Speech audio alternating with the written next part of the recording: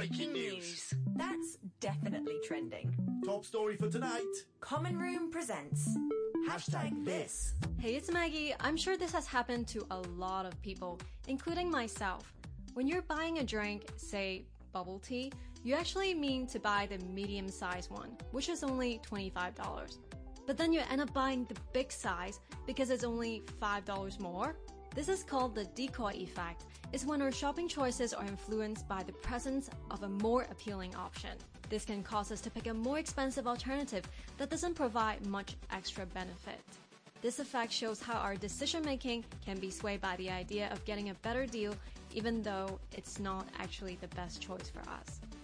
And do you always find yourself buying things that you don't really need? Here are some tips to help you resist shopping for things that you don't need and save money instead. 1. Identify what you already have. The first thing to do is to look at what you already own. Spend some time to organize what you already have. Do you really need another pair of jeans that look quite similar to what you already have, especially they still look quite new? 2. Know your weaknesses.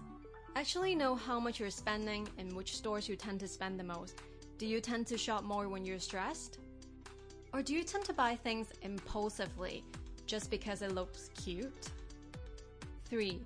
Don't make it easy to shop. Carry less cash or don't top up your octopus cards as much so you don't have as much to spend. 4. Lay down some rules.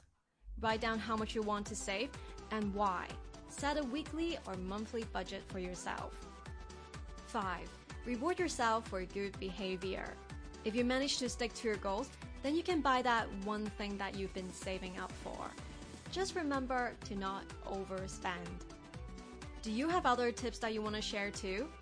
Let us know by using #SaveMoney and tagging us at Common Room Radio. We would love to hear from you.